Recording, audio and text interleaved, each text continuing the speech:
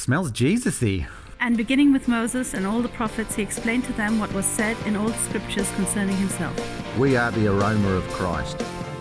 God has spoken in many ways. Welcome to Smells Jesus-y, a podcast from Three Crosses Church. Today we're continuing our series, Following and Sharing the Way of Jesus.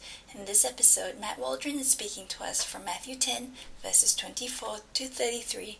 Feel the fear and do it anyway. Here's Matt. Feel the fear and do it anyway. I can imagine, I don't know if you've seen posters that say that. I have, I can't remember where. I feel like it would be appropriate at a skydiving centre or something. You know, feel the fear and do it anyway. That's what they say as they shove you out of the plane. But I would love to see that poster at a hospital emergency department. Right, because then we're in the phase of life where, you know, when we go to the hospital emergency department, it's usually with one of our children who's injured, and the nurse asks our child, you know, what happened, and the child explains, and then the nurse looks at me like I'm a bad parent. And I would love to be able to say, excuse me, I take hospital health messaging very seriously. We have that same poster at home. It would just change things completely. So feel the fear and do it anyway is one of those things that we all kind of get is sort of inspiring in the right context, yeah? Fear can get in the way of doing good things. It can get in the way of us trying new things. It can get in the way of a guy asking a girl for her phone number. It can get in the way of us, you know, doing our best at something we want to achieve. But we also all know that fear is actually a useful thing, yeah? Fear can stop us from getting hurt or doing something we regret. And so the obvious question is, how do you tell the difference? If I'm feeling afraid of something, how do I tell if this is a good fear or this is an obstacle kind of fear? Well, last week, as we started thinking about following and sharing the way of Jesus from Matthew 10 to 13, I noted that we live in a predominantly secular culture. That is to say that the general assumption of most people is that spiritual beliefs are private and you shouldn't, you know, share them, particularly in public circumstances like work or school, especially not in politics. These things are private. But we also saw that following the way of Jesus is inseparable from sharing the way of Jesus. The slogan that Jesus gives his followers for this is, freely you have received, freely give. Right? The whole basis of the way of Jesus is that God shares with us, so we share with each other and with others. It's all about sharing. So to not share that, well, that would just not work. So this raises a question. If I feel uncomfortable or even afraid of talking about Jesus in a particular situation today, how do I tell if that feeling is helping or getting in the way? How do I tell if that feeling is helping me be sensitive to people and respect people as individuals and care for them in their freedom to think for themselves? How do I tell if it's doing that or if it's getting in the way of being true to myself and respecting them enough to be honest with them and caring for them enough to tell them something I believe they really need to hear? How do I tell the difference? Well, our Bible reading today gives us three big boundaries.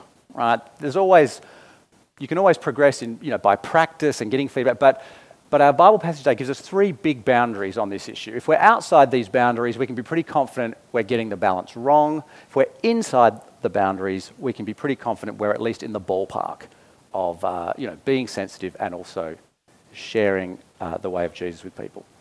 So those are, don't be naive, don't be afraid, and don't be invisible.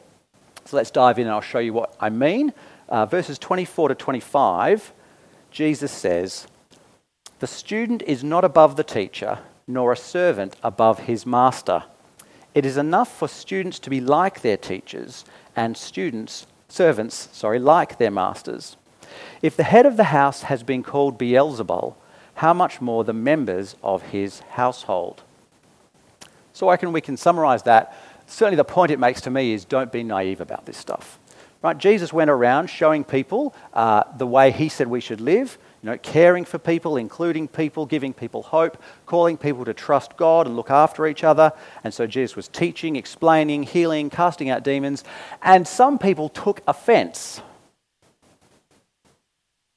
And so some people accused him of using evil power from Beelzebul to get rid of evil spirits. And Jesus explains that's a ridiculous accusation. We'll get to that whole discussion in chapter 12 of Matthew's Gospel. But the point is, Jesus came to lead people to freedom, and freedom involves change, and change makes people uncomfortable, so that made Jesus unpopular. Nevertheless, enough people were attracted to Jesus and changing to follow him that made the established leaders jealous, and so eventually they had him executed. Notice it's the very things that make Jesus worth following that people took offence at. Not everybody, but some people enough to kill him and make, unfounded accusations of him. And so the point is, a student is not above their teacher. If you're following Jesus correctly, rightly, why would you not expect some people to take offence for you getting it right? Imagine Rob turns up for his first day of work. He's got a job through his father as a farmhand on a neighbouring farm. The farmer says, well, you know about farming, but let me tell you something that we do at my farm that you don't do at your dad's farm. We look after bees. So that's the first thing I'm going to teach you. So they get on the big white overalls that really are overall. They put on the hat with the net hanging down around their face. They put their work boots back on, the special gloves on. They sticky tape around all the joins so the bees can't get in, and they get their smokers puffing away to calm the bees down, and they start walking towards the hives. And Rob says, well, this get-up is a bit awkward, but it's better than getting stung. And the farmer says, better than getting stung more often. And Rob says, so you mean you've still got stung? And the farmer says, yeah, I get stung maybe once every couple of months. And Rob says, so is that like when a piece of tape comes off?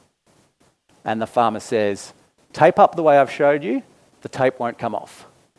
And Rob says, so is it when you've ripped the overalls and you haven't noticed? Is it when it's just a really hot day and you don't bother with the hat? Is it when you've got an itchy foot and you take your boots off? We're not going to get stung today, right? And the farmer says, it's not when I'm careless. It's just when the bees are lucky. At some point, you will get stung through the suit. And Rob says, well, I suppose once every couple of months is not too bad. And the farmer says, I get stung once every couple of months. You're new. A student is not above their teacher. Let me tell you my default process for thinking about sharing the way of Jesus. Let me tell you what goes on in my head if I don't deliberately take charge of my own brain. I say to myself, if I just love people enough by my actions, then eventually they'll be ready to hear my words about those actions. If I live consistently enough following Jesus and am wise and sensitive enough about how I share Jesus, there will never be any need for me to experience any hostility. Do you see what my brain is telling me? I can be better at this than Jesus. Oh dear. The message I need to hear, and I expect many of us need to hear, is don't be naive. The student is not above the teacher. If people respond negatively, that does not necessarily mean you're doing it wrong. Right? People responded that way to Jesus, and he was doing it right. So if you follow Jesus rightly, at some point, someone is going to take offence. When it comes to sharing the way of Jesus, I find myself asking, how can I avoid rejection? That's the wrong question. Trying to follow Jesus and avoid rejection altogether is unrealistic. It's naive. Jesus himself couldn't do it. So offending people might mean that we've been insensitive and treated them disrespectfully. We want to avoid that. But people taking offence does not necessarily mean that. So the question is, how can we manage the risk of rejection? How can we be sensitive but still tell people what they need to hear? Well, for starters, we can't be controlled by fear. Look at verses 26 to 31. But if we're afraid, we may not speak up at all, or the way that we speak up won't be empathizing with other people and their needs because we're too busy being afraid. So verses 26 to 31, Jesus says 3 times not to be afraid. So do not be afraid of them, for there is nothing concealed that will not be disclosed, or hidden that will not be made known. What I tell you in the dark, speak in the daylight. What is whispered in your ear, proclaim from the roofs. Do not be afraid of those who kill the body but cannot kill the soul. Rather be afraid of the one who can destroy both soul and body in hell. Are not 2 sparrows sold for a penny? Yet not one of them will fall to the ground outside your Father's care. And even the very hairs of your head are all numbered. So don't be afraid.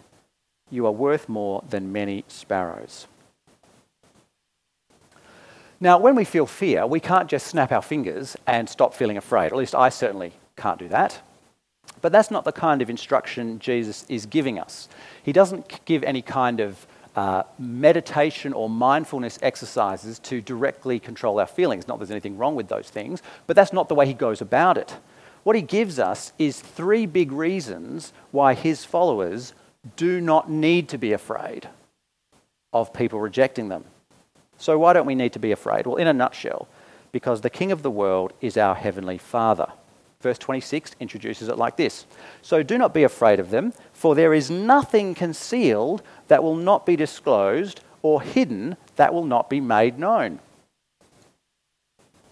So what's he talking about then?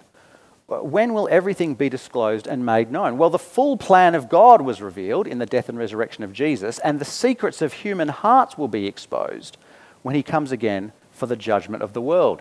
God is not a God of secrets. He's a God of reality and showing people the truth. There is nothing concealed that will not be disclosed, or hidden that will not be made known. There is no point being afraid of people finding out you're a Christian, because they're going to find out anyway. At least when Jesus comes back, it's going to be public knowledge, and God's style is for people to find out. Imagine you get your teenage girlfriend pregnant. That's going to be hard to imagine for women particularly. Anyway, you get your teenage girlfriend pregnant and you try to keep it a secret. Right? That's a going nowhere plan, right? After a few months, her parents are going to notice something. And then you're going to be found out, and you're going to look like a coward. And so the whole basis of the conversation is going to be that you're not taking responsibility. If you find out you've got your teenage girlfriend pregnant, you go and face her parents straight up. You man up. You take responsibility. They're still angry at you. They still want to kill you. But then the basis of the conversation is that you are taking responsibility for this. Imagine you're a Christian. You've been a Christian for a while. You don't tell people at your workplace that you're a Christian. Maybe there's someone who's quite angry about religion for some reason, whatever your excuse is. But then they find out through a family member who knows a friend who goes to your church. They just randomly find out. And they confront you and say, why didn't you tell me you're a Christian? What are you going to say? Oh, well, I believe that if you don't follow Jesus, you'll go to hell. But I thought if I told you, you might not like me, so I thought it wasn't worth the risk. They've still found out, but now the basis of the conversation is what a hypocrite you are for not telling them. Right? You might tell them and they might not like it. But at least have the conversation like responsible adults. It's better to tell people that you're a Christian than wait to explain that you're a hypocrite. Right? So verse 27 puts it like this. What I tell you in the dark, speak in the daylight. What is whispered in your ear, proclaim from the roofs. Right? Take the initiative. Get it out there. People are going to find out anyway. What if people can do something bad to me in the meantime? Well, what's the worst thing that can happen? Verse 28, they could kill you. Do not be afraid of those who kill the body but cannot kill the soul. Rather, be afraid of the one who can destroy both soul and body in hell. So worst case scenario, which none of us, as far as I'm aware, are facing, but even if you're living under formal government persecution where being a Christian is penalised by the death penalty, even if you are a total selfish pragmatist with no principles or ideals, even if you have been so oppressed that there's not a part of you that wants to stand up for yourself, you are still better off being executed for following Jesus than being bullied out of following him, because that is worse. Jesus was killed, but he was raised to eternal life. If you're killed for following him, you get to live forever as well. But if you get peer pressured out of trusting him, then you don't live forever, you die forever. God can destroy the whole person forever in hell, alone forever. So even I feel like this is a classic movie trope, yeah? Even if you're the snivelling thief who serves the regenerating mummy to protect his own skin, the mummy's not the biggest bully in the playground. Even if you're the kind of goth wannabe who serves the vampires in the hope of becoming a vampire, the vampires are not the biggest bully in the playground. Even if you're Draco Malfoy who can't see beyond his own prejudice, Voldemort is not the biggest bully in the playground. You're still better off following Jesus because he wins. He's already won. He's already defeated death. Who's going to take him on? But that's not actually, that kind of vibe, the kind of biggest bully in the playground vibe, is not actually the point of these verses.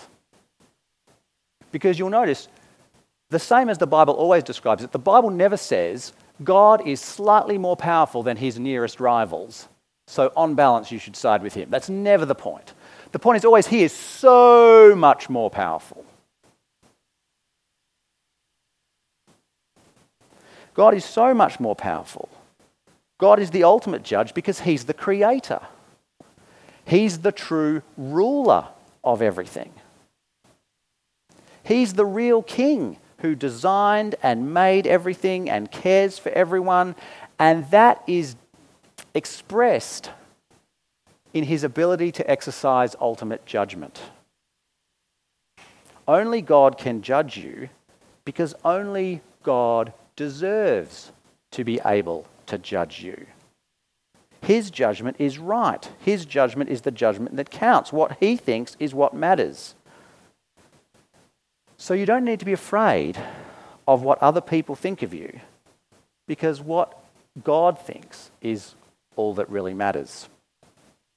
And if you're a Christian, then you know that God is loving and kind and merciful and forgiving and gracious in his judgments.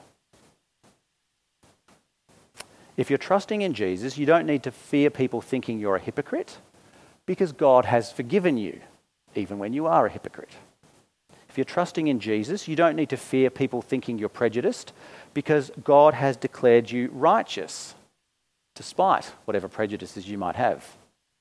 If you're trusting in Jesus, you don't need to fear people thinking you're a pathetic loser, because God sees that in Christ you're an awesome person. If you're trusting Jesus, then you know that God forgives you for your sin and doesn't hold it against you and will care for you now and forever. Look at verses 29 to 31. Are not 2 sparrows sold for a penny? Yet not one of them will fall to the ground outside your Father's care. And even the very hairs of your head are all numbered. So don't be afraid, you are worth more than many sparrows. God doesn't just care for the world in a kind of general way. He's so intimately concerned with every one of his people that he notices when a hair falls out of your head. So he certainly notices and cares about the things that worry you. I realise for some of us, our hair falling out and our worries might be the same thing, but you get the principle. God is looking after you and will bring you through whatever happens. and look after you in that process. We don't need to be afraid of people finding out we're Christians because they're going to find out sometime. We don't need to be afraid of what people think of us and our beliefs because what God thinks is what matters. And we don't need to be afraid what might happen to us because God will look after us. If you're trusting Jesus, then you know that the King of the world is your Heavenly Father. And because the King of the world is your Heavenly Father, you don't need to be afraid of sharing that. When we get fear under control, then we can just concentrate on being sensitive and respectful and kind and sharing Jesus with the world as best we can.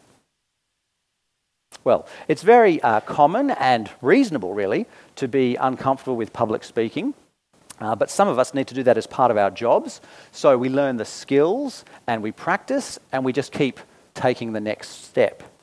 So that might be practicing in front of the mirror, or it might be practicing a presentation with colleagues for feedback before giving it with clients, or as you get more experience, it's accepting the opportunity to lead the seminar or speak at the conference or whatever it is.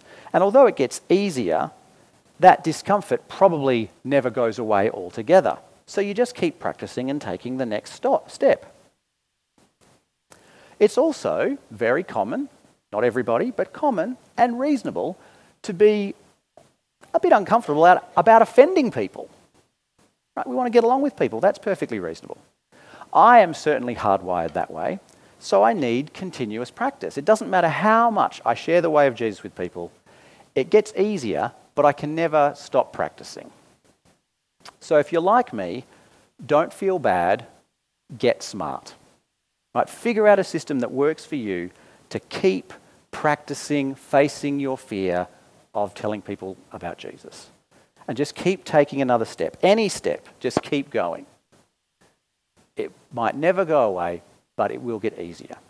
There are lots of ways you could do this. Let me just make a smattering of suggestions. Hopefully there's something for everyone.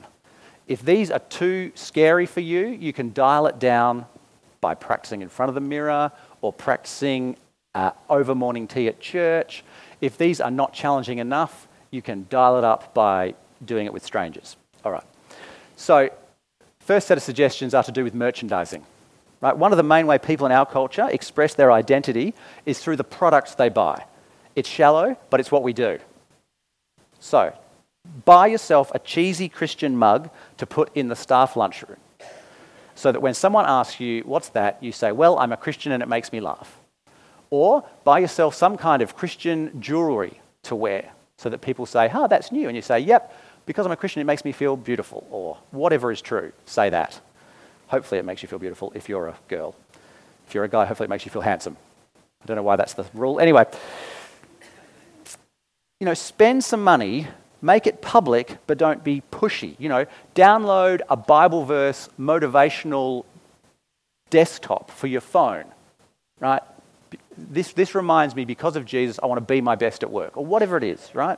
When people ask you about these things, just say, because Jesus, life, whatever's true. So merchandising is one possibility. Second sort of idea is to upgrade the way you introduce yourself. I've got some suggestions, but really you can just Google this. There's plenty of information out there about how to do better at introducing yourself to people. Because first impressions set the precedent for the relationship in terms of what you expect. So find a good way to let people know when you meet them that you're a Christian. Not that you want to push it on them, but that you're happy to talk about it if they want to. Get that out there as early as possible.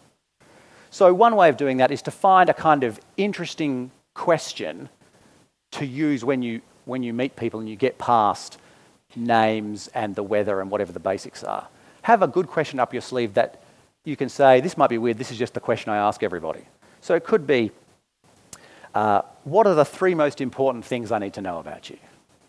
That might be a good one at work. Or, what is something you want to be part of my first impression of you that I probably haven't noticed yet? That's a good one if you're dating. Or, what do you think are the best things about you? That's just a good all-round encouraging question, isn't it? What do you reckon are the best things about you? I'd like to know those things. As I said, Google your heart out. There's plenty of suggestions out there. But if you can find a question that you're sincere about asking, then generally people will appreciate it. And most people who have social skills will ask you the question back. Just make sure part of your answer is Jesus. So merchandising, upgrading how you introduce yourself. Last suggestion, talk about what you do with your time. It's very ordinary in our culture to talk about what you do with your time, whether it's looking after your children, what you do for a job, hobbies, what you watch on television. That's a very normal thing for us to talk about. So just don't censor that. If you're following Jesus, then that is, to some extent, something you do with your time, whether it's coming to church or reading the Bible by yourself or whatever it is. So, you ask a friend what they did on the weekend, and when they ask you, you give the list and you just don't leave church out. Or you're talking about what you do with your free time, and you just don't leave praying out. Or if you're really stuck getting it going, if you think a friend doesn't know that you're a Christian, you feel like they know you well enough that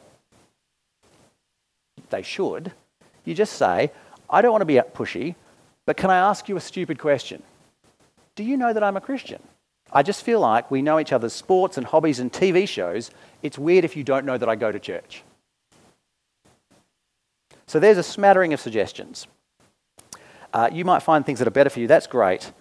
But the thing is to just keep taking the next step. Just keep practicing. Don't be invisible. Verses 32 to 33 finish off our Bible reading tonight with an encouragement and a warning to make sure we're not invisible. These are the kind of three big boundaries to know if you're kind of in the ballpark of sharing the way of Jesus. Don't be naive. Don't be afraid. Don't let your fear control you. And don't be invisible altogether. So verses 32 to 33, Jesus says, "Whoever acknowledges me before others, I will also acknowledge before my Father in heaven. But whoever disowns me before others, I will disown before my Father in heaven."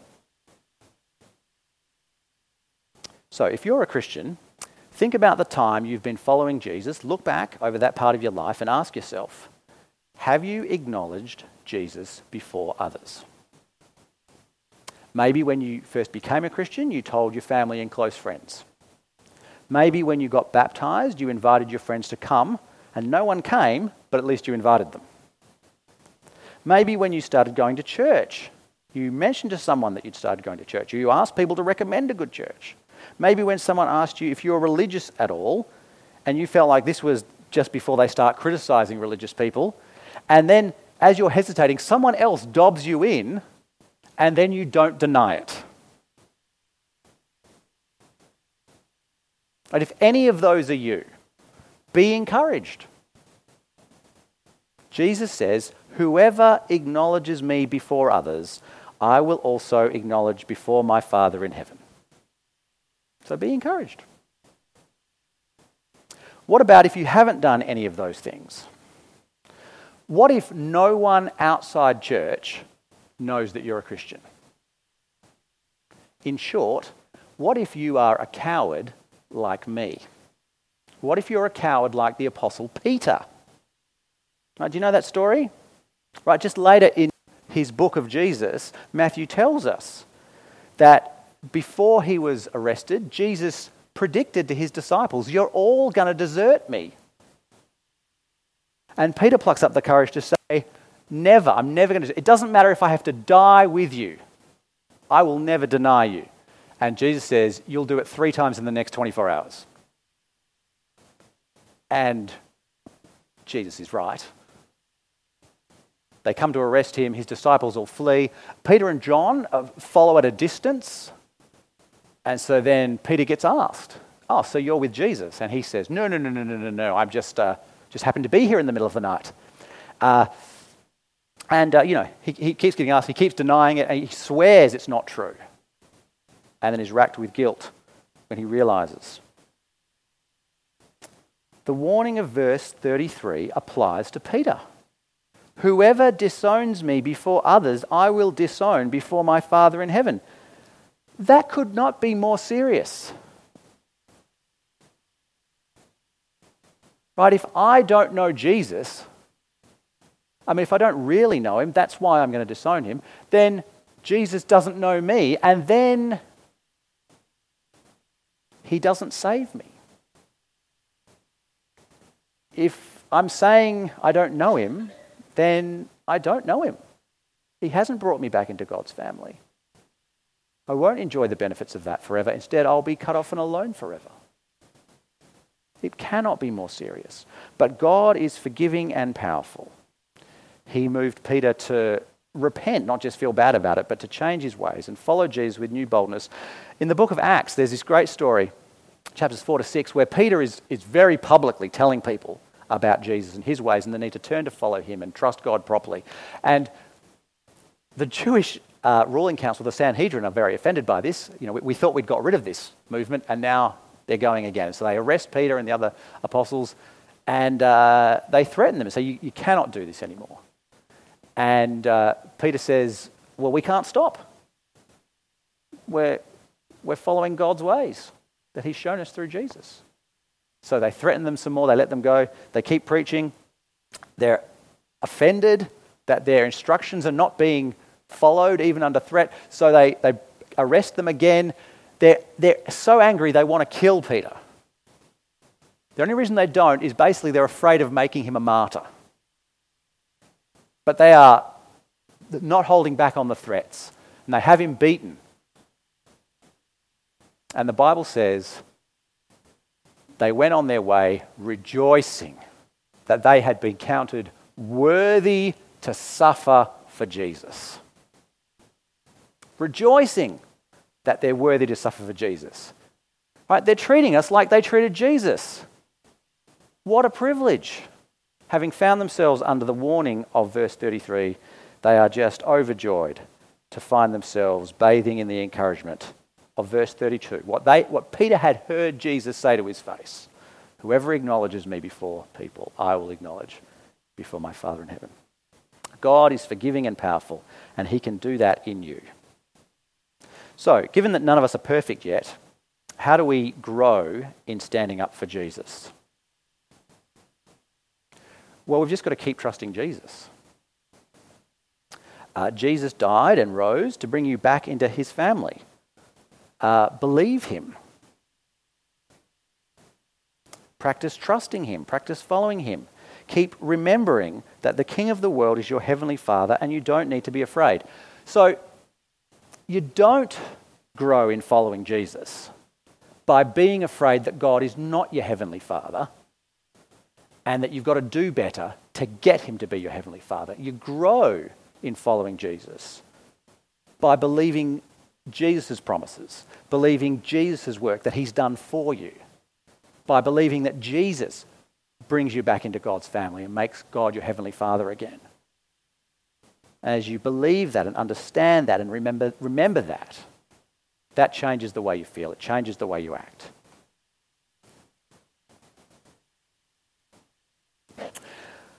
Well, on the afternoon of 4th of April, 1968, Martin Luther King was talking with a younger civil rights activist, 27-year-old Bernard Lafayette. And apparently King said, "Now Bernard, the next thing we have to do, the next movement, is to institutionalize and to internationalize non-violence." Well, at 6 o'clock that evening, Martin Luther King was shot dead. How would Lafayette respond?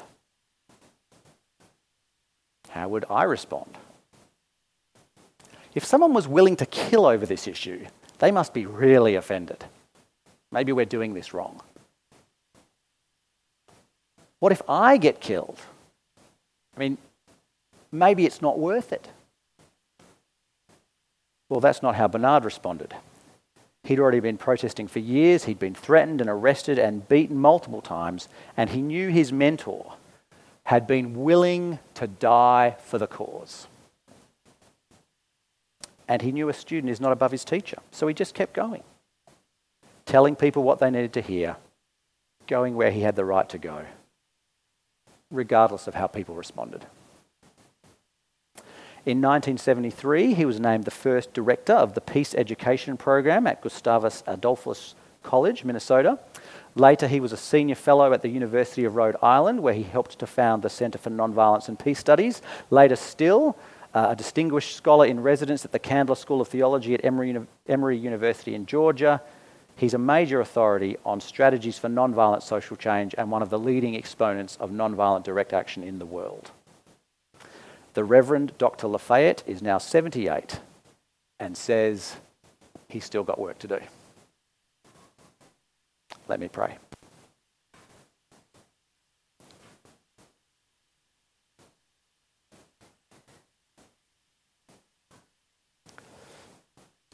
Heavenly Father, thank you that you've built us to be sensitive to things that are problems. Thank you that we just have these intuitive fears to try and help us not to get hurt. And we have these intuitive sensitivities to try not to hurt each other, but to respect and care for each other. Father, please help us to grow in wisdom in using those well. Particularly, give us wisdom to know when our discomfort or fear is getting in the way of us telling people things that would be good to tell them. And help us to grow in being caring and respectful and sensitive as we do that. Father, thanks for the teaching of Jesus that gives us these clear guidelines. There's more to it than this, but thank you that this is such a great foundation. Not to be naive, we don't need to be afraid, and we mustn't be invisible. Please help us to be honest with ourselves as we assess ourselves against those boundaries. Help us to be honest because we know that there's no need to hide from you. You just want to help us grow in being the people you made us to be. We pray these things in Jesus' name. Amen.